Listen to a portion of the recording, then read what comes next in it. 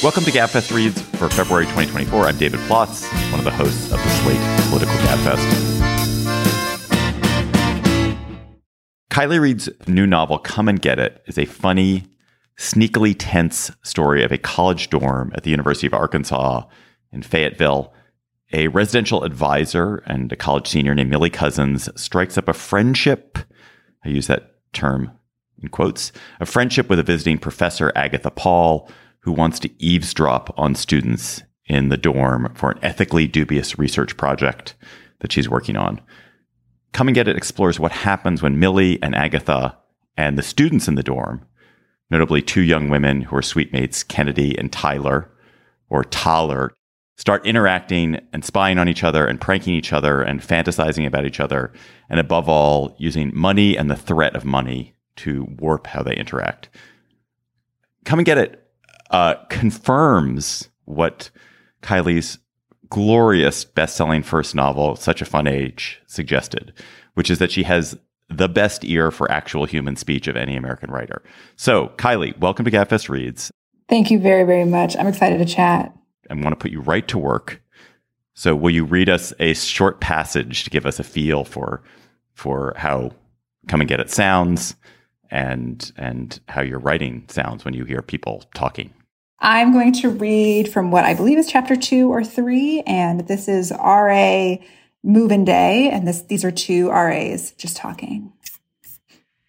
Millie laughed through her nose. Was Joni in Southgate with you? No, she wasn't, thank God, Colette said. But we both worked at Clubhouse Fitness last summer, and she was annoying for obvious reasons. But then, so when the minimum wage changed from $8 to $8.50, I made this presentation on how I should be getting $9.50 because I was killing it over there. I got like 4 old people to start taking Pilates, probably added years to their lives, and they loved me, but whatever. Anyway, the management ate it up. They were like, ooh, PowerPoint, look at this initiative. And they gave me $9.16 an hour, which was dumb, but I was like, fine. But then Joni was like, how is that fair? I've worked here longer than you, blah, blah, blah. And I was like, okay, you've worked here for like 4 months longer, but if you want a raise, then go ask, loser. And she was like, that's not the point. That's disrespectful. At this, Colette looked up. With the Sharpie in hand, she did that quick, listless motion for someone jerking off. And she was just a huge dick to me all summer. She'd be like, hey, Colette, the spot, water needs ice. Like, ooh, cool. Thanks for telling me. Millie smiled. That's really dumb, she said. I know. She's such a pill. She also got pissed because this one time, I don't even remember what I said, but I had always assumed she was gay because Colette lifted her shoulders. Like, fucking duh. And I said something about it. And she was like, what? Why would you say that? And I was like, whoa, my bad, but I'm gay. So chill out. But yeah, when I saw her name on the dorm list, I was like, wow, I'm going to jail this year. But then I asked Amy who I was paired with, and I was like, okay, fine, she seems normal. At this, Millie experienced what she knew was a surplus of flattery and what felt like an adolescent intrigue at learning that Colette was gay. In order to not draw attention to Colette's gayness, something she hadn't considered one way or the other, Millie picked up another sheet of cards. I'll stop there. That's so great. All right, this novel is titled Come and Get It. Get what? 3 characters here are coming to get 3 very different things. Agatha is a visiting professor, and she wants to get over a relationship. Millie, our protagonist, wants to be an adult. She wants to get a house and a job and security. And Kennedy is a transfer student, and she's looking to start over. So you're in Ann Arbor, but this novel is very, very much set in Fayetteville, which is a town, a city you lived in for a year, I think, from reading about you. Yeah. Yeah. So, and the town is very much a character in the book. What about the University of Arkansas and its students and a dorm did you think that's going to make a great book? Why there? Why a dorm there? Why those students? There were a few things. I knew I wanted to write about young people and money, and the setting of a dorm seemed like a hothouse to explore how students navigate money and think about money, all while they're living in these little boxes right next to each other. I think colleges are really interesting because for most Americans, if you go to college, it's a strange, walkable utopia that you're living in for 4 years. You have all this leisure time. You can change your major and go join an improv group and see your friends down the street and just walk to your grocery store. It's fantastic, but It's also kind of like a mall in that it's this superficial promise of a future wherever you go. And very quickly, when you lift up the edges, you see that everyone is coming in from very different socioeconomic backgrounds and is dealing with different competitions within their own families and where they can go as a person. So I was really intrigued to focus on a dorm because that's where you're learning how to be an adult for the first time in many cases, and you're by yourself and learning if you're gross or weird or not. So that was really intriguing to me. And lastly, I was teaching at the University of Iowa when I started writing this, and my students would say things that were so strange and bright and funny, and I wanted to keep their voices in my head for a little bit longer. Let's stick on that, because I do think what makes your writing so singular and so distinctive is that you have an incredible ear, and I'm envious of it as someone who's been a writer for some of my life and never had an ear like that. How do you listen? How do you create these voices in your head? It's a bit of a game because as I'm sure that you've done, if you've transcribed anything because you've recorded something, you very quickly realize that we do not speak chronologically. We go off on tangents. We say, and like, and oh my gosh. And there's a lot of things that we're doing in between the things that we're actually trying to say. So while I'm writing, getting hyper realistic dialogue is really important to me, but it becomes a game of doing three things. And one, it's showing characters for the majority of the book at the top of their intelligence, showing their best selves of what they think is their best self. And number two, it's making sure that their best self still isn't grating to a reader. When I'm doing interviews with students and getting inspiration, they may say like or in the thousands. And so I want to include some of those likes or but I also don't want to make fun of those students. This wasn't a satire this time around, but I want to make it true. So there's a lot of give and take there. I also think just being a writer, you need to put yourself in the position of being a listener and writing down something exactly the way you heard it. That's the kind of things that I like to read. Why do they have to be at the top of their game? Why is that important? I think it's important to be a democratic and generous writer. Otherwise, you look like you're making fun of your characters. And I think every character can be interesting depending on the different light that they're in. And I'm just not really super interested in fiction that says, look at these dumb kids, especially because they're not dumb. I want to see them at their best. And then later when they make mistakes, those mistakes hit a little bit harder. I guess I also feel like there's a conjuring act here because, as you said, you wrote it in Iowa, or maybe you thought about it in Iowa. You have lived in Philly. You've lived in Ann Arbor since you were in Fayetteville. But you're conjuring up people who are just mostly Southern, certainly are the kind of students who would be at University of Arkansas at Fayetteville. How do you get back to them when you're not with them? I do a lot of interviews when I'm writing. And this time around, I had a research assistant, and that was incredibly useful. So I interviewed probably formal interviews, about 30 people, and then maybe 20 others on top of that, just making sure I was getting things absolutely right. So I interviewed some old students, some of my friends' students, people who went to Arkansas, people from Chicago, baton twirlers. I interviewed a number of people, and people always ask me, how do you get people to tell you things? I'm sure you know, people just like talking about themselves, and people were very gracious to me, and I'm really thankful for that.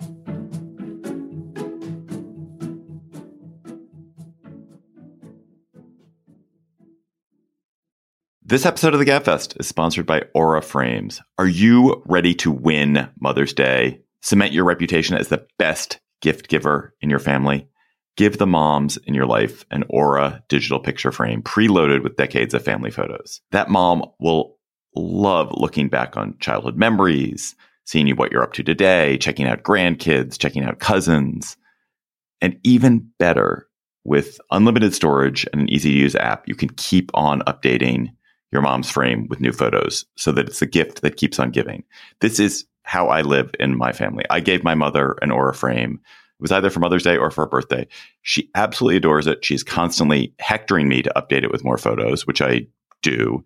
I also gave my girlfriend's mother an Aura frame, and I hope she hectors my girlfriend to update it with more photos. But it is a present that will bring absolute delight to a mother in your life. And they have a great deal for Mother's Day. Gabfest listeners can save on this perfect gift by visiting auraframes.com to get $30 off plus free shipping on their best-selling frame. That's auraframes.com. Use code GABFEST at checkout to save. Terms and conditions apply. Our bodies come in different shapes and sizes, so doesn't it make sense that our weight loss plans should too? That's the beauty of Noom. They build a personal plan that factors in dietary restrictions, medical issues, and other personal needs so your plan works for you. Noom doesn't restrict or shame when you want to treat yourself. Their flexible program focuses on progress instead of perfection. You don't have to give up carbs or anything. And with their daily lessons, you can learn something new about your food choices every day. After just a few days of using the app, I learned how to recognize cues for overeating and how to choose the right foods to feel full. Stay focused on what's important to you with Noom's psychology and biology-based approach. Sign up for your trial today at Noom.com. That's Noom.com. And check out Noom's first ever cookbook, The Noom Kitchen, for 100 healthy and delicious recipes to promote better living. Available to buy now wherever books are sold. Come and Get It is a book about money, and money is everywhere in it. People are constantly kind of slipping each other $20 bills for favors. Millie is counting pennies and dollars to save for a house. Agatha is chronicling the financial lives of college students. And one of the things I really liked about Come and Get It, and Such a Fun Age too, was that both books recognize that for most people, most of the time, money is something they constantly think about. Do you think that relationships can be transactional and humane? Like, a lot of the relationships in Come and Get It are transactional relationships, but they're also have emotional valence and humanity to them. I do think that, do I? I'm not sure that transactional relationships within a class society can be 100% humane. I feel that when an exchange is happening, there's always going to be an imbalance of power. I mean, it's the same way as if you became really good friends with your boss, there are still things that you would not tell them because you want to keep your job. And so there's always going to be this layer in between you and that person. I do think that when it comes to transactions, money is a huge part of this novel, but there are other things being bartered. I think that one of the characters bartering her youth and her beauty. One of the truly working class characters in this novel is Tyler, or Taller, as she says at moments. And she does not come from a wealthy family, but she has a cultural cachet that she knows how to use, and she wields that power very well. So I'm not sure if I know that transactional relationships can truly be humane in the society we live in. I think that we can try. And sometimes we get there a little bit, but not completely. Sometimes the relationships in Come and Get It get screwy because there's money in it, but no one ever talks about what the money means. Like, the money's part of it, but then they don't talk about what the money is actually signifying. Do you think people need to talk directly about money more than they do? I don't feel like talking about the money would create greater equality. I think if people had more money than they have, that might solve things a little bit. In doing interviews with different people, I found that money is something that everyone wants to make sure that I know they think it's gauche to talk about, but they're super interested in it as well. And I think that that's a reflection of people feeling guilty for how much they have when others have not. But I think money works a little bit the same way that language does. And it only has power if that person doesn't have it. And so if someone made fun of me for, I don't know, if someone said, like, I think a lot of people said that, someone said the N-word to me, that would be hurtful from someone I knew, because that would be a barrier of trust that was broken. But if it was a stranger, I would say that person has issues. They probably have mental illness. That's nothing really at all. That doesn't really touch me. I think that money works the same way. And I think that talking about it, especially like if you have it, I'm not sure if that really does anything. But I think if someone's coming from a place of having money, they get to have more power. In Such a Fun Age, Amira would make completely different decisions if she had healthcare and money. She wouldn't let people step all over her, but she's put in that position because she doesn't have any power. So I'm not the biggest fan of start the conversation as much, which was something that came across a lot when Such a Fun Age came out. I think real action is people having more money to have something to back it up with. As in Such a Fun Age, the central relationship of Come and Get It is between a young, morally centered woman trying to figure out how to be an adult and her complex relationship with an ethically compromised, older, richer white woman. So that relationship, you've now done two versions of that. What is that? What about that kind of relationship intrigues you? Why'd you come back to that? I'm super fascinated by morally and ethically ambiguous situations that would not put anyone in jail. Things that you say, oh, that's not really something you should do, but you can't really do anything to them because they're doing a certain thing. Where Millie and Agatha differ from Amira and Alex is that there's a bit of an attraction. Millie is really intrigued by who Agatha is, how she talks, what she looks like. And Agatha wears a lot of money on her person in the simplicity and minimalist style that she has. And Millie is really attracted to that. Millie is completely ambitious in a way that Amira is not. And I think that dictates a lot of her relationship with Agatha as well. Yeah. So you do something pretty remarkable in Come and Get It about college. So I have one college student, one kid who just graduated from college. So I pay attention to what college life is like a little bit. And I think the book very affectionately and precisely depicts the rituals and small gestures of college life, the niceties of a dorm, the decorations on the door. You go do a lot about decorations, the health and safety checks. But you also make it all very sinister and tense and ominous. What to you is ominous about that life in college? Well, first of all, I'm glad you felt that way. I love a low-level dread within a novel, so that's definitely something that I aspire to. This might sound strange. Yeah, you're like, what's going to happen at the bed? Yeah. The health and safety check. What is going to happen? Oh, no. God. Yeah. There's something about people's stuff that is terrifying. I don't know when this started for me. Perhaps it was when I read The Road. Did you ever read The Road by Cormac McCarthy? Did I ever read it? I'm a father of a son. I read it. I will never pick it up again. It was the most emotionally grueling experience I've ever had as a reader in my life. 100%. I'm not even a dad. And I was like, this rocked me to my core. And there was something about when they were walking around, uncovering things, not knowing what was in people's spaces where they lived, that I think I've carried with me as a writer. I've carried that fear of people's stuff in their homes. The dorm is a place where people are figuring out who they are and trying on different personalities. And there's something that I think is horrifying, that you can just buy as much stuff as you want and seriously hurt your person by filling up your dorm with things that do not matter. Kennedy doesn't think that she has a relationship to money, but she is deeply connected to the joy of buying a new thing and the promise that it gives you. I'm a bit terrified by our ability to gather so much stuff. So that was contributing to the low-level dread. When I was moving out of a house I'd lived in for 20 years, I was like, man, I don't really understand why there's literally a dumpster full of garbage in the house, which looked like a clean house. And then you start to realize, like, every week you bring in maybe 5 pounds worth of stuff and you take out maybe 3 pounds worth of stuff.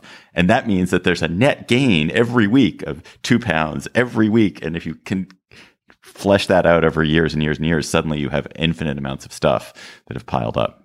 It's pretty terrifying. Capitalism tells you, hey, if you want to be more organized, stronger, faster, have more friends, all you have to do is buy this thing. And it convinces you, you're just buying this one thing, but we're buying a lot of things. And this is a novel about buying things.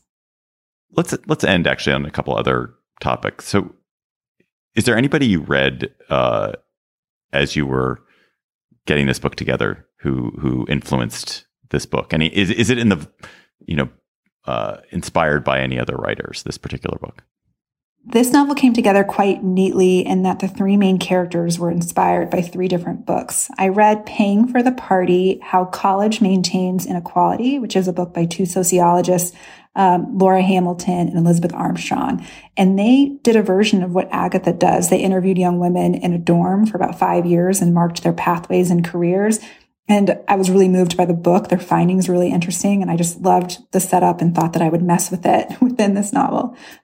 Millie's character was inspired by a book called Knocking the Hustle, The Turn Against Neoliberal Politics in Black Culture by Lester Spence. It's an incredible novel. It's almost poetic and talks about the philosophy of inevitability politics. It's really beautiful. So that really inspired Millie's hustle and her strive to get more and more. And then I read Monoculture, How One Story is Changing Everything by F.S. Michaels. And that inspired Kennedy. She gets into what she calls the economic story, which is basically capitalism and how it infiltrates different parts of our lives. And she talks about how choice and all of the choices that we have are actually crippling us. And that was a huge inspiration for Kennedy. And then on the fiction side, I don't know if you've read The Factory by Hiroko Oyamada. It's a tiny novel about a factory that employs people to do things like edit memos and then throw them in the trash. And a dark circle of birds hovers over the building. It's very real and surreal at the same time and just really beautiful. And then finally, what have you read recently, not to inspire this book that you've loved? Recently, what have I loved? I read This Other Eden by Paul Harding, who was one of my professors at the Iowa Writers Workshop. And it's beautiful. I cried twice, I think. And it's narrated by Edward Ballerini, who might be my new favorite Audible reader. What else have I read? I'm currently reading Rumaan Alam's next novel, Entitlement. I'm only 2 chapters in, but he's always so good. And I read The Wager, which is really not my bag at all. The one about the 1700s ship and the wreckage. We did.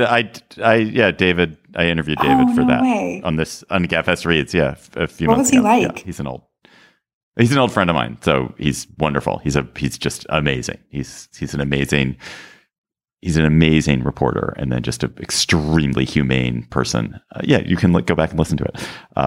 It's a great book. I definitely will. If someone told me if someone was like, oh, read about this book and how gross it is to be at sea, I would be like, that sounds terrible. But it was an amazing book, and it's narrated by Dion Graham. And it was great.